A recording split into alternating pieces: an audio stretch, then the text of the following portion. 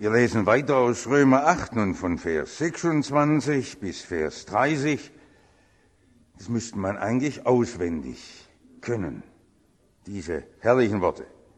Desgleichen hilft auch der Geist, der Heilige Geist unserer Schwachheit auf. So schön der heutige Sonntag ex audi blickt zurück. Christus hat alle Macht und dann die Sehnsucht, Herr, fülle uns mit deinem Geist. Was ist die Wirkung des Geistes? Dass der Heilige Geist uns vertritt beim Beten und dass er mein Leben durchdringt. Wir werden es gleich hören.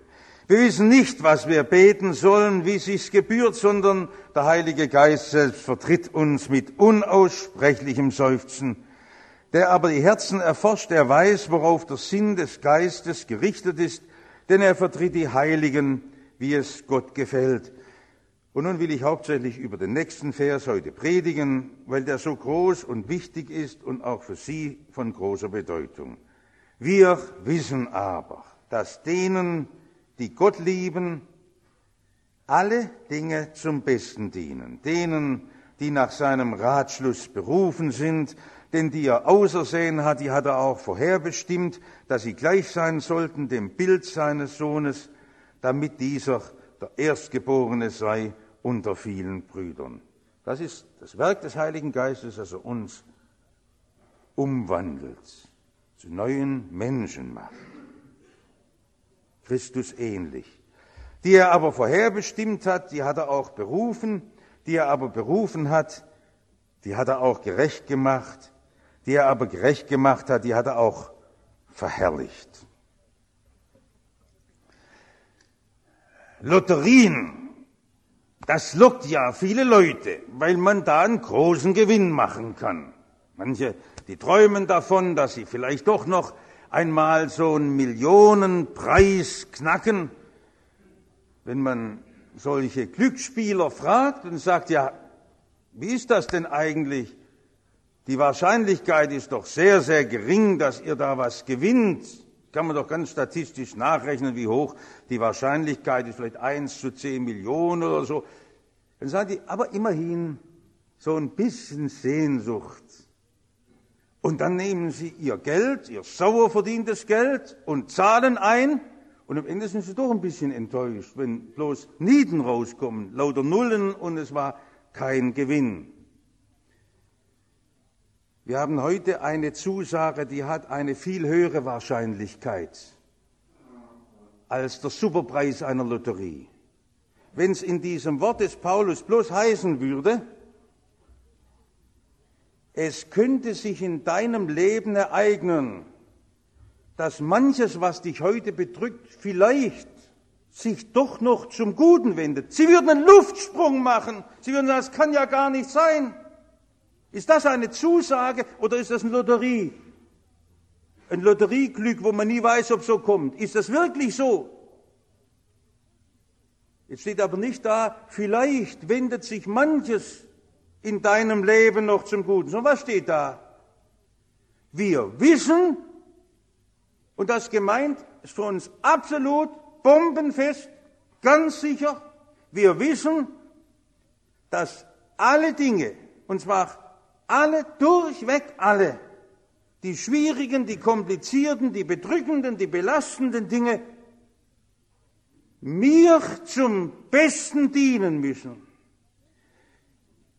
Es mag manchmal sein, dass Sie vermuten, man könne in den Dingen des Glaubens verzapfen, was man will.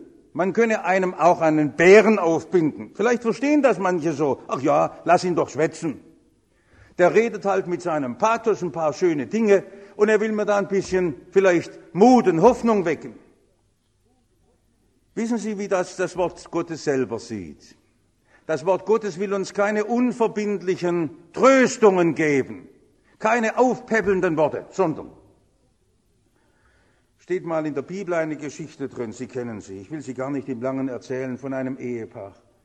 Das wurde furchtbar von Gott bestraft. Gott hat sie getötet. Bloß mit der einen Begründung, ihr habt nicht Menschen belogen, sondern ihr habt Gott belogen. Das Schlimmste, was wir tun können, wenn wir solche Worte nach unserem Sinn zurechtrücken würden und sagen, ach, das reden wir uns halt ein bisschen ein und da darf man sich auch manchen Trost zusprechen. Wenn wir ihnen zusagen würden, das behaupten würden, Gott würde das machen, er macht's gar nicht. Es geht darum, ist das wahr oder ist das nicht wahr? Wir können doch Gott nicht Dinge unterschieben, die er gar nicht tut. Ist das wirklich wahr? Ich will doch nicht Gott belügen. Ist das wirklich wahr, dass alle Dinge, auch die schwierigen Dinge meines Lebens, mir zum Besten dienen müssen? Alle? Das ist eine ganz ungeheure Aussage. Das ist mal das Erste. Das ist eine ganz ungeheure Aussage. Also, dass man nicht mit seiner Vernunft glauben kann, das sehen Sie zum Beispiel in so einer Sache. Wer will das verstehen? Alle komplizierten, ärgerlichen und schwierigen Dinge meines Lebens müssen mir zum Besten dienen. Kann ich nicht verstehen.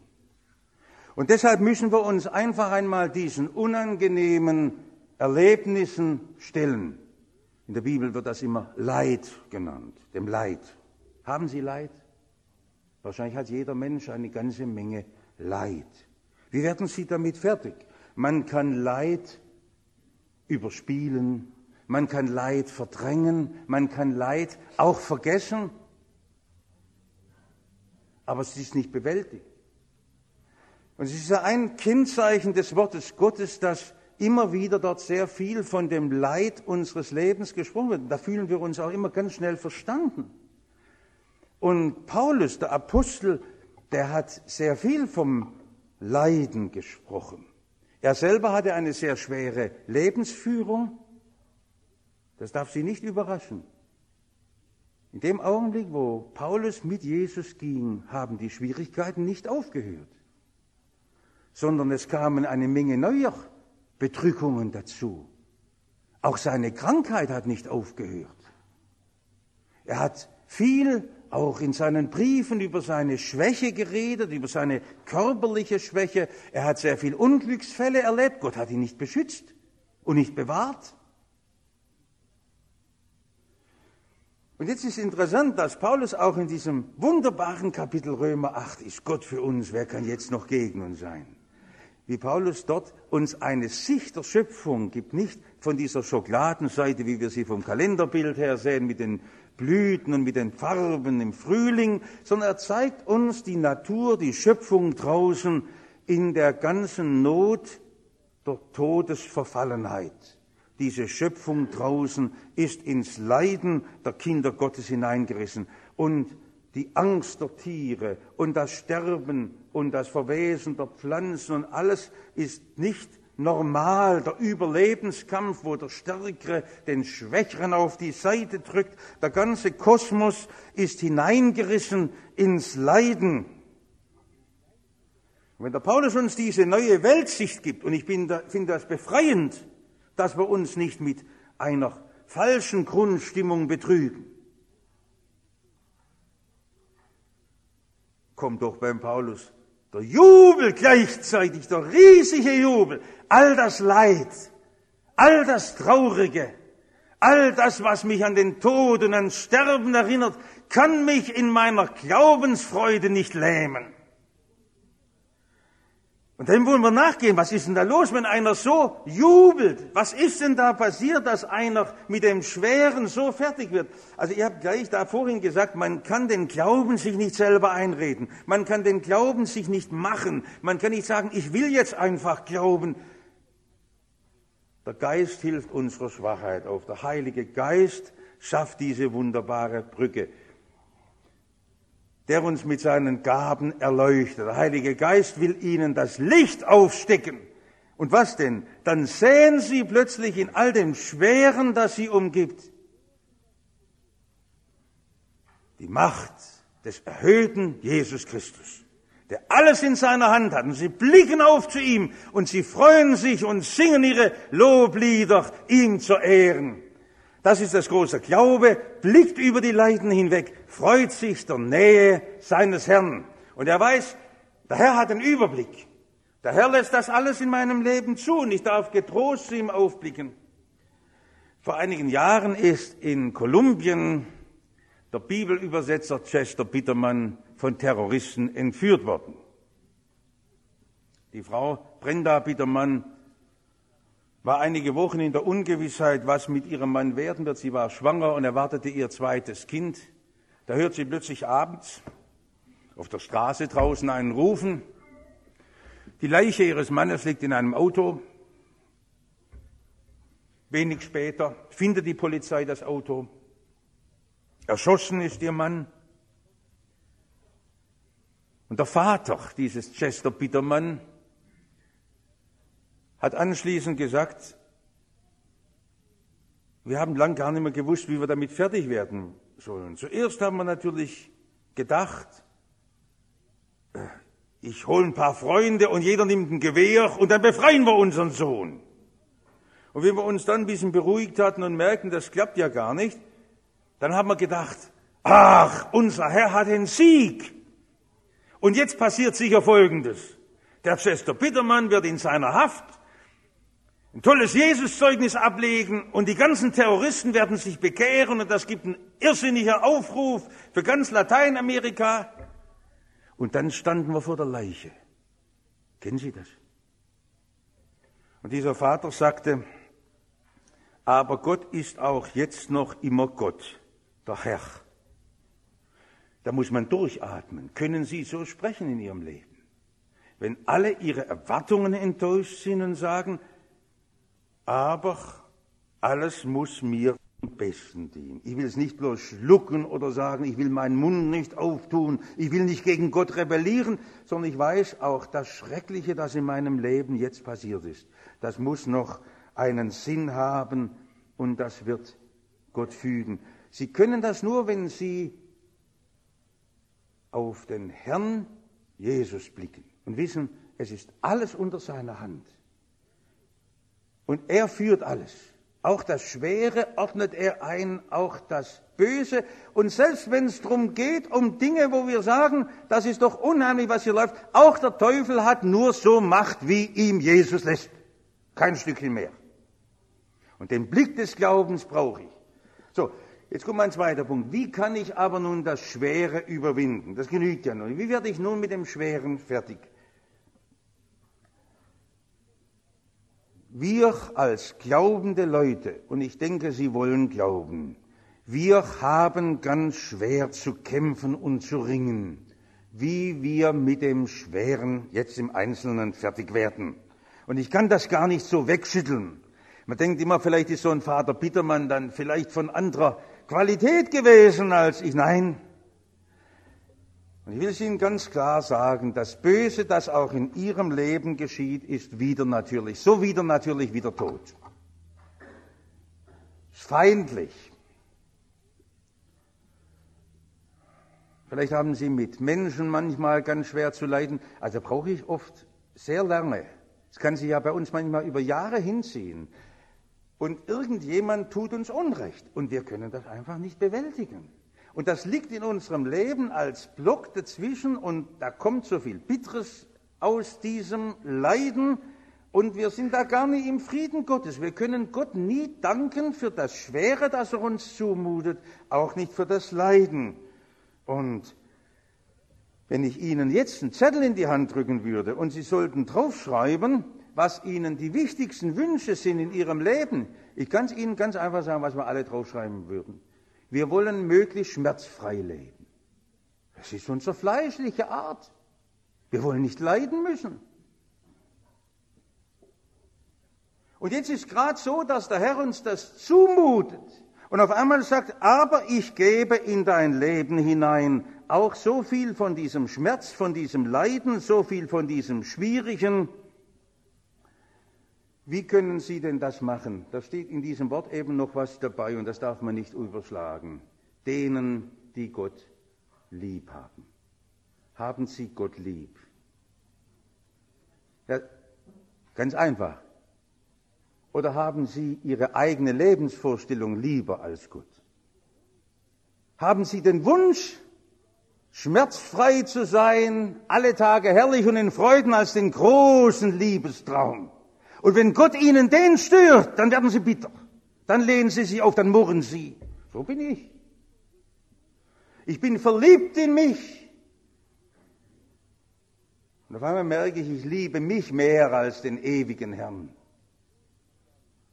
Und in unserer Zeit, in unserer Wohlstandszeit und in unserer Zeit der üppigen Versorgung mit äußeren Gütern, ist das so typisch, dass wir immer auch Gott nur bitten, Herr, jetzt nimm mir diese Schwierigkeit weg und nimm mir jenes Leid noch weg. Und jetzt muss mir auch da noch helfen, dass mir da noch die letzte Mühsal aus dem Weg geräumt wird. Haben Sie ganz vergessen, dass Gottes wichtigstes Ziel ist, dass er uns zuerst bearbeitet. Er will uns verändern. Er will uns dahin bringen, dass wir ihn über alle Dinge lieb haben. Hast du mich lieb? Hat Gott den ersten Rang in unserem Leben, dass wir sagen, wenn ich nur dich habe, so frage ich nichts nach Himmel und Erde. Ist mir wurscht, alles Äußerliche. Es geht mir nicht um das gesunde Leben, obwohl wir es ja eigentlich als Wunschtraum haben. Es geht mir nicht um dieses und jenes zu erreichen. Herr, wenn ich nur dich habe, dann frage ich nichts mehr nach den äußeren Dingen.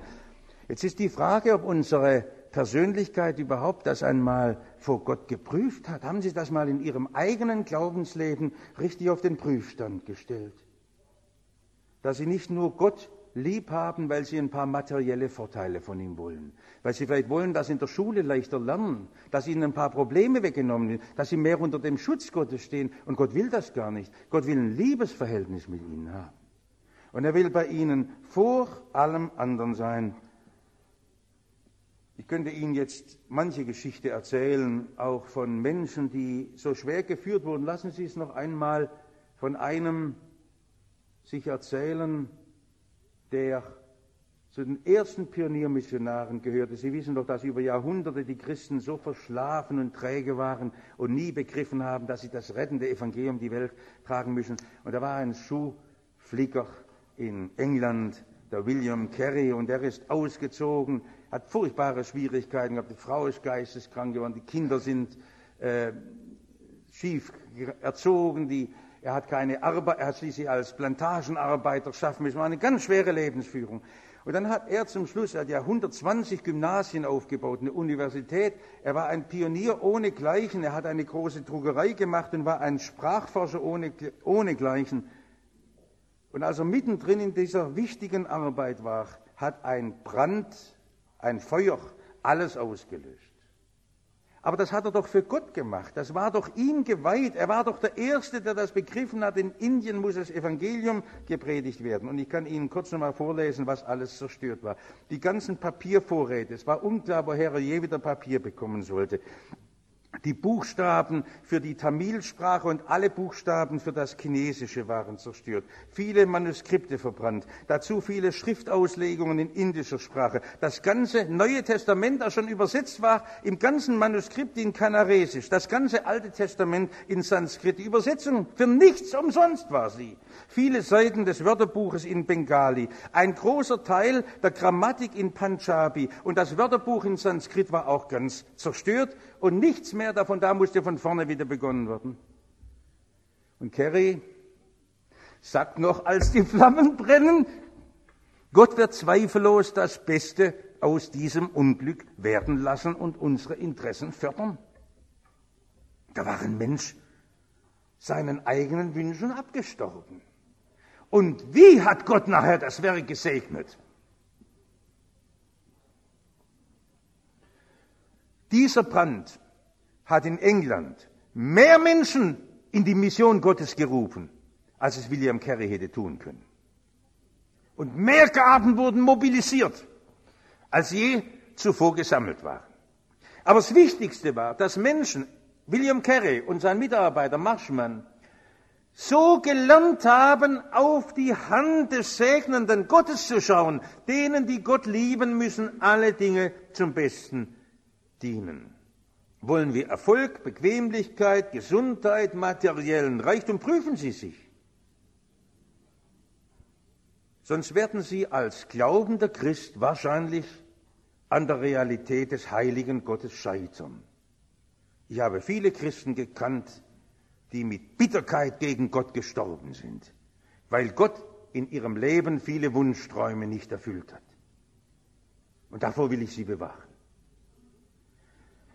Das Letzte, geben Sie Ihr Leben unter die Regie Gottes. Geben Sie Ihr Leben unter die Regie Gottes. Also das Erste war, es ist ein ungeheurer Anspruch. Alles muss zum Besten dienen. Wie kann man das machen? Wie kann man das Leid überwinden? Indem Sie Gott über alle Dinge lieben, die ihn lieben. Die erleben das, die anderen erleben das nicht. Für die wird das zum Verhängnis. Geben Sie Ihr Leben ganz unter die Regie Gottes. Ja, jetzt will ich Sie einfach fragen, wie läuft das bei Ihnen in Ihrem Leben? Sind das nur blinde Schicksalsschläge, die Sie treffen? Was läuft bei Ihnen ab? Oder können Sie sagen, ich habe mein Leben ganz unter der zentralen Fürsorge meines Herrn? Ich kann sagen, wie es auch gehe, lass die Wellen höher schwellen, ich will bloß die Hand Jesu festfassen. Wir lesen gerade in unserer Bibelstunde die Geschichte von Josef. Also, ich bin immer wieder froh, dass Ihr Leben nicht so schwierig verläuft wie das der biblischen Glaubenszeugen. Also, dass Ihre eigenen Brüder Sie als Sklaven verkaufen und dann, wie er dort in dem Haus des Potiphars,